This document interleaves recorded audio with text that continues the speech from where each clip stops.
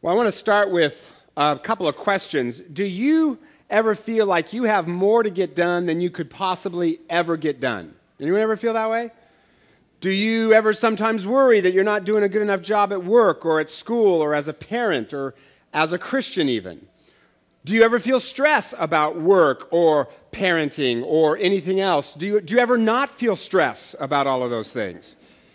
If you think any of that describes the person next to you, would you please nod your head? Because that person is a mess, and you really need to listen to this sermon because it's quite possible that they are a perfectionist, successaholic with a terrible fear of failure. And you're going to need to listen to this sermon to help them. They're going to need an intervention. You don't need it, of course, but they do. Perfectionism, addiction to success, fear of failure, that is a part of our everyday lives, isn't it? And you see that in the story that we read today, where two women named Mary and Martha have invited Jesus to dinner, and Martha is busy cooking all the food, right? And Mary sits at Jesus' feet and listens to him. So Martha comes roaring out of the kitchen and says, "Jesus, make her help." And Jesus says, "No, Mary's doing the right thing." Now, one woman told me she actually finds this story kind of liberating in that here's someone trying to force a woman back into the kitchen and Jesus says, "No way." However, my wife hates this story because she thinks that Mary should get off her keister and help her sister. How many of you agree with that? Right. Amen, right? Actually, Mary was helping, but I'll get to that in a minute. The issue here is not that Martha was doing something wrong. This has been preached sometimes as a sermon about doers versus prayers, and the prayers are better. That's not what's going on here. I'll get to that in a minute. Martha was not doing something wrong. She was doing a good thing. She was serving, and Jesus calls us to be servants and to be doers. And in that culture, hospitality was such a high value that sometimes people would spend as much as a month's wages just on one dinner so that they could be good hosts. So tons of pressure around hospitality. And Martha was just trying to get it right. Little Martha Stewart just wanted to be the perfect host, right? But in a way, that's the problem. Because she's operating out of a paradigm that says, I either get it perfect or I get it wrong. I either work myself to death to succeed or I'm a failure. And because of that, she overdoes it. She goes too far. Because she doesn't want to be, she's a perfectionist and she doesn't want to be a failure, success, failure. And there's no third alternative. But as we've been preaching all fall, whenever Jesus was faced with a bunch of lousy options, he always chose none of the above and found a third way instead. And when it comes to our addiction to success, our fear of failure, and the perfectionism that drives, I think we need a third way. Now, I need to say, just parenthetically, nothing wrong with being, quote, successful. Good job, good money, nothing wrong with that. Those things can be very good things as long as they do not become our focus. But let's be honest. For most of us, success is our focus. Because our world's paradigm is you're either a winner or a loser. You either get it right or you get it wrong. It's like a computer code. It's a 0 or a 1. You're either 0 or number 1, and there's no room in the middle for the rest of us. And that produces a lot of stress, a lot of pressure, a lot of fear of failure, because none of us want to fail. A woman told me a while back she had her 8-year-old grandson here in church with her, and he was taking notes on my sermon. And at one point, I told a story of eating 3 dozen cookies in this sermon, just kind of a side story, right? So her grandson wrote down on his notes, "Pastor ate 36 cookies." Right? Like, that's what he took from my sermon. Guess what that sermon was on? Fasting. Okay, so totally missed the point, right? Total fail, right? Epic fail. None of us want that. We feel all this pressure because of that to succeed, to get it right, to be perfect. And you see that fear in the story where it says Martha was distracted by all the preparations that had to be made. And the word for distracted in Greek actually means to be dragged away from, as in wild horses, right? And that, which indicates, I think, that Martha wanted to be in the living room listening to Jesus' teaching like Mary was, but she was being dragged away by her fear of failure and her need to be the perfect hostess. And that's the problem with the success-failure paradigm. We feel so much pressure to get it right that we end up being dragged away from the things that really matter. So worried to succeed at work that we have no time for friends or family.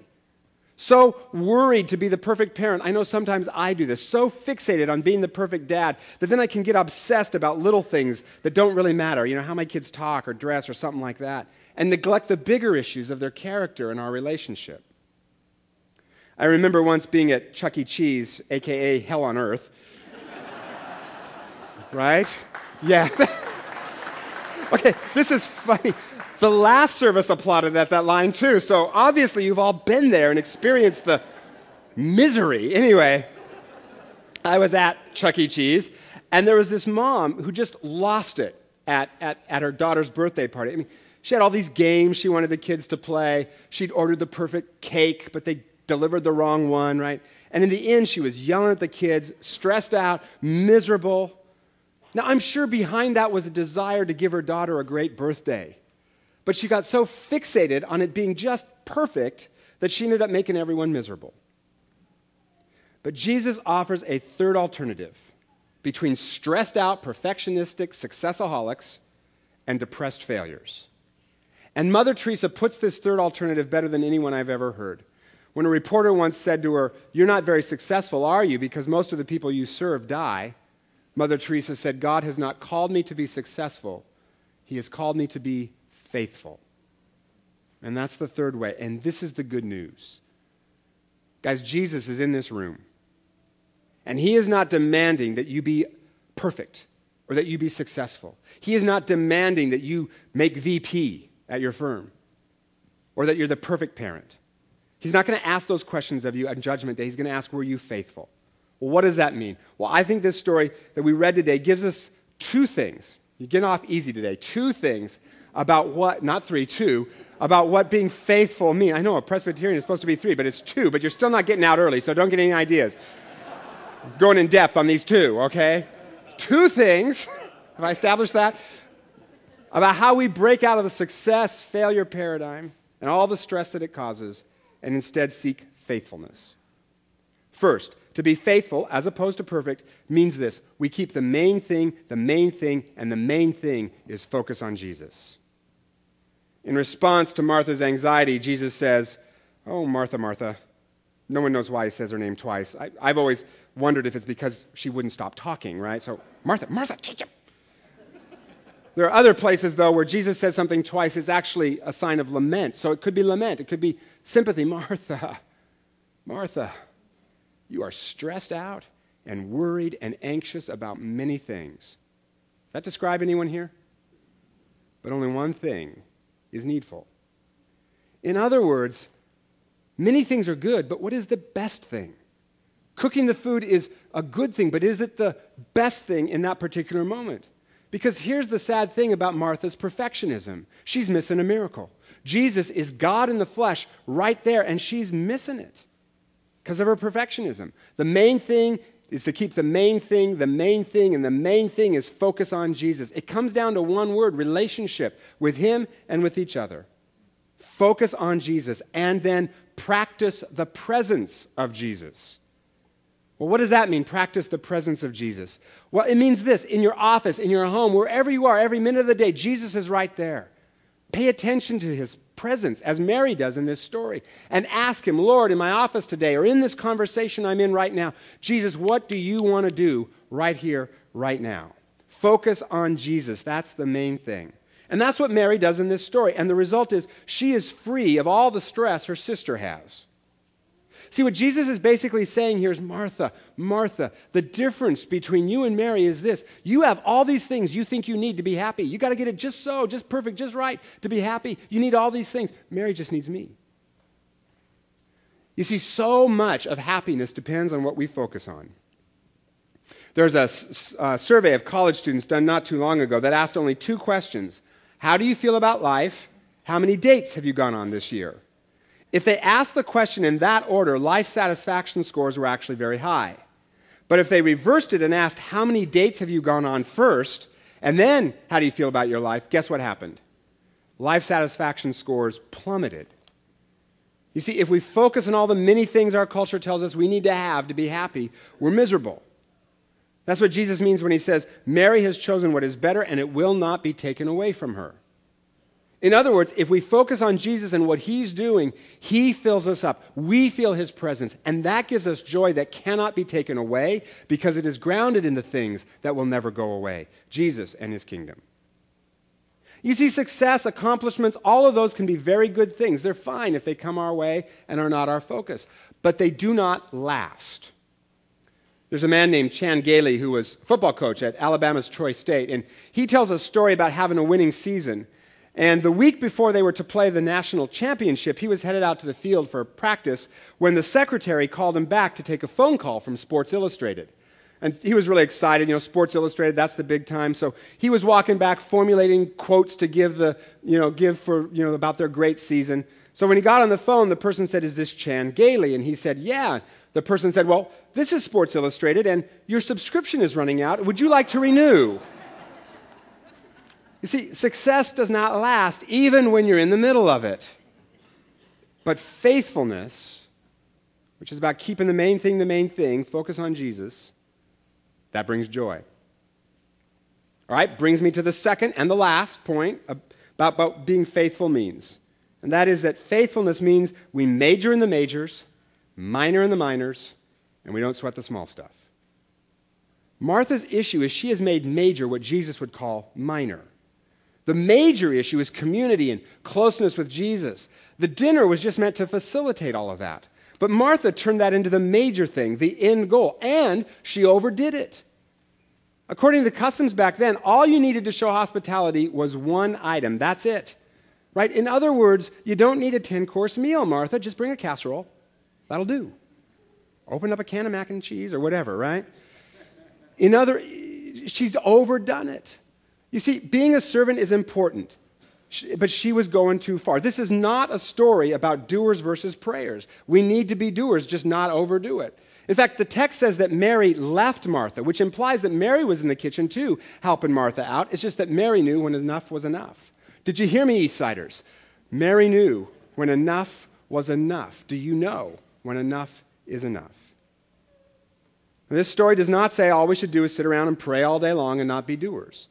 It's sandwiched between the Good Samaritan, which is all about serving, and is followed by the Lord's Prayer, which is about connecting to Jesus. We need to do both, what Jesus says to do, but also knowing when enough is enough and to focus on Jesus instead. And major on the things that are major and minor on the minor things. Problem here is Martha has added all kinds of burdens that Jesus did not place on her. In fact, if we are too busy, that is the first sign that we're doing something Jesus did not ask us to do. And Jesus says this, "I never said to you, I didn't place those burdens on you. I never said do 10 things at church. 1 or 2 maybe, but not 10. I never said you had to make partner by the time you were 35. Be a good worker, yes, but don't overdo it. Just give it its due. I never said you had to have your kids in private school because everyone around you says that's what's to do, even if it's killing you financially. I have not called you to be successful. I'm asking you to be faithful." So here's a definition of faithfulness. Faithfulness is doing the best we can with the resources we have. Best we can with the resources of time, talent, and treasure that we have on the things that really matter. Not the minor things, the major things. And what are those? They come down to 3 F's for Jesus. Following Jesus, family, friends. Those are the major things. And Jesus says, don't do those perfectly. I'm not asking you to do those perfectly, but do them faithfully. And then give the minor things their due, but don't go overboard on them. Now, there's going to be a cost to that. I need to be honest. There are costs to doing this because bosses and friends and spouses and pastors, we have all kinds of things we think are major for you. May not be what Jesus thinks is major for you. So there will be a cost, but also many rewards. My wife understands this very well, and she actually understands most things better than I do. She really gets this. Before we were married, she worked at Hewlett-Packard, and she worked hard, but she would never give it more than it's due. And she had to train her bosses over the years about things like not to ask her to do overtime unless it was absolutely necessary. I mean, yeah, she would do overtime because, sometimes there are seasons in a job where you have to work overtime and stuff like that. But she wouldn't make that always, and she would try to limit that. She made it clear to her bosses that her primary focus was our marriage, our spiritual life, and our ministry to students, which we were volunteering at that time, and we felt like that God had said, this is how I want you to be part of what I'm doing in the world. So she limited it. She worked, sometimes overtime when she had to, but kept it limited, right? Now, as a result, she did not climb the corporate ladder as fast as she could have, which, by the way, for a Stanford student is unheard of, not to climb the corporate ladder, okay? I mean, that's like Stanford blasphemy. I mean, you can go to Stanford jail for that, right? Now, she got a promotion or two over the years, the ones God wanted her to have, but more importantly, she had time for God, our marriage, friends, ministry, all of which brought rich rewards of friendship and a sense of significance and feeling Jesus' presence. So, here is a prayer I invite you to pray. It's a version of the serenity prayer. Some of you have heard it. God grant me the serenity to accept the things I can't change, courage to change the things I can, and the wisdom to know the difference. Great prayer. But I've changed it a little bit. Here's a different version. Here's the Eastsiders prayer, okay? God grant me the energy to give my best to that which deserves my best, the courage to half-bake that which should be half-baked, and the wisdom to know the difference. Focus on Jesus, major on the majors, minor on the minors. Don't sweat the small stuff. When my son was 5, he said he wanted to play soccer, so we signed him up. But when it came time for the first practice, he was really nervous to go. So I walked with him to the field, met with a coach with him, and then when it was time for the start the practice, my son just sat down on the ground and wouldn't budge. Right, and I tried coaxing him. The coach tried, no, he wouldn't budge. He wouldn't move. It was awkward. Meanwhile, I looked around at all the other moms and dads dropping their 5-year-olds off, willingly running to soccer practice, happy families, Bellevue families with moms that bake cookies and dads who raise sons who willingly go to soccer practice, right? And all of my fears of failure, and all of my need to get it perfect, and all of my need not only to be a good dad, but more importantly in that moment, to appear to be a good dad, because after all, one of those other families might go to the church, right? And how's it look if the pastor's kid is not going to soccer practice? So I said, come on, buddy, let's go. It'll be fun, right? Nothing. He wouldn't move. So then I resorted to the true essence of parenting, bribes and threats. Right? If you don't go, then no video for a week, but if you go, I'll give you a cookie or whatever. That didn't work either, right? So then I said things like man up, shake it off, get a grip, and other things that also weren't helpful. Finally, I said, okay, we'll go home, but no video for a week because you did not follow through on a commitment you made. So we got in the car, and as we drove out of the parking lot, he said, I want to play soccer. Ugh. And now, normally I would have said too late, but I could tell he really wanted to do it. He was just paralyzed with fear. So I drove back, parked, opened the door, wouldn't get out of the car. Wouldn't budge, right? So back to bribes and threats, no, it didn't work. So we drove off. A block later, I want to play soccer. Went back, we did this 4 times. And by the end of the 4th time, I was insane, completely insane. Right? All I wanted was for him to play soccer. What happens if he doesn't play soccer? Sports are important to develop character. Sports is a social skill he'll need, especially as a boy. And if he doesn't play soccer, his life will be ruined and he'll end up a hippie.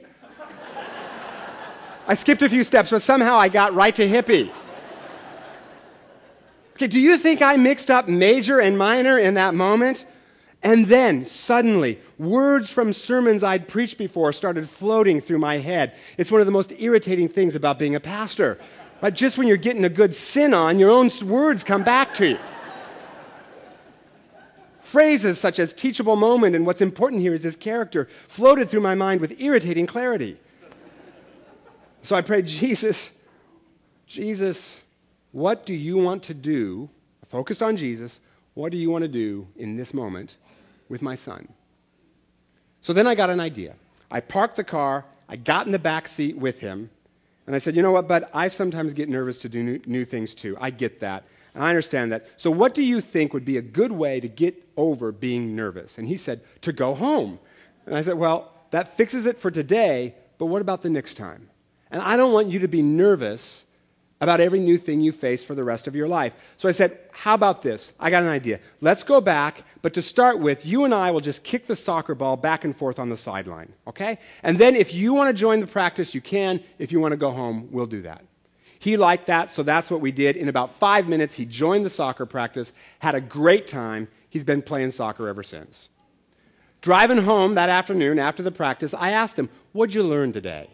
He said, "How to kick a soccer ball." I said, "Well, other than that," and he said, "If I just try something new, I may have fun." That was 5 years ago. I still use that phrase with him when he's nervous about something new. If you just try something new, you might have fun.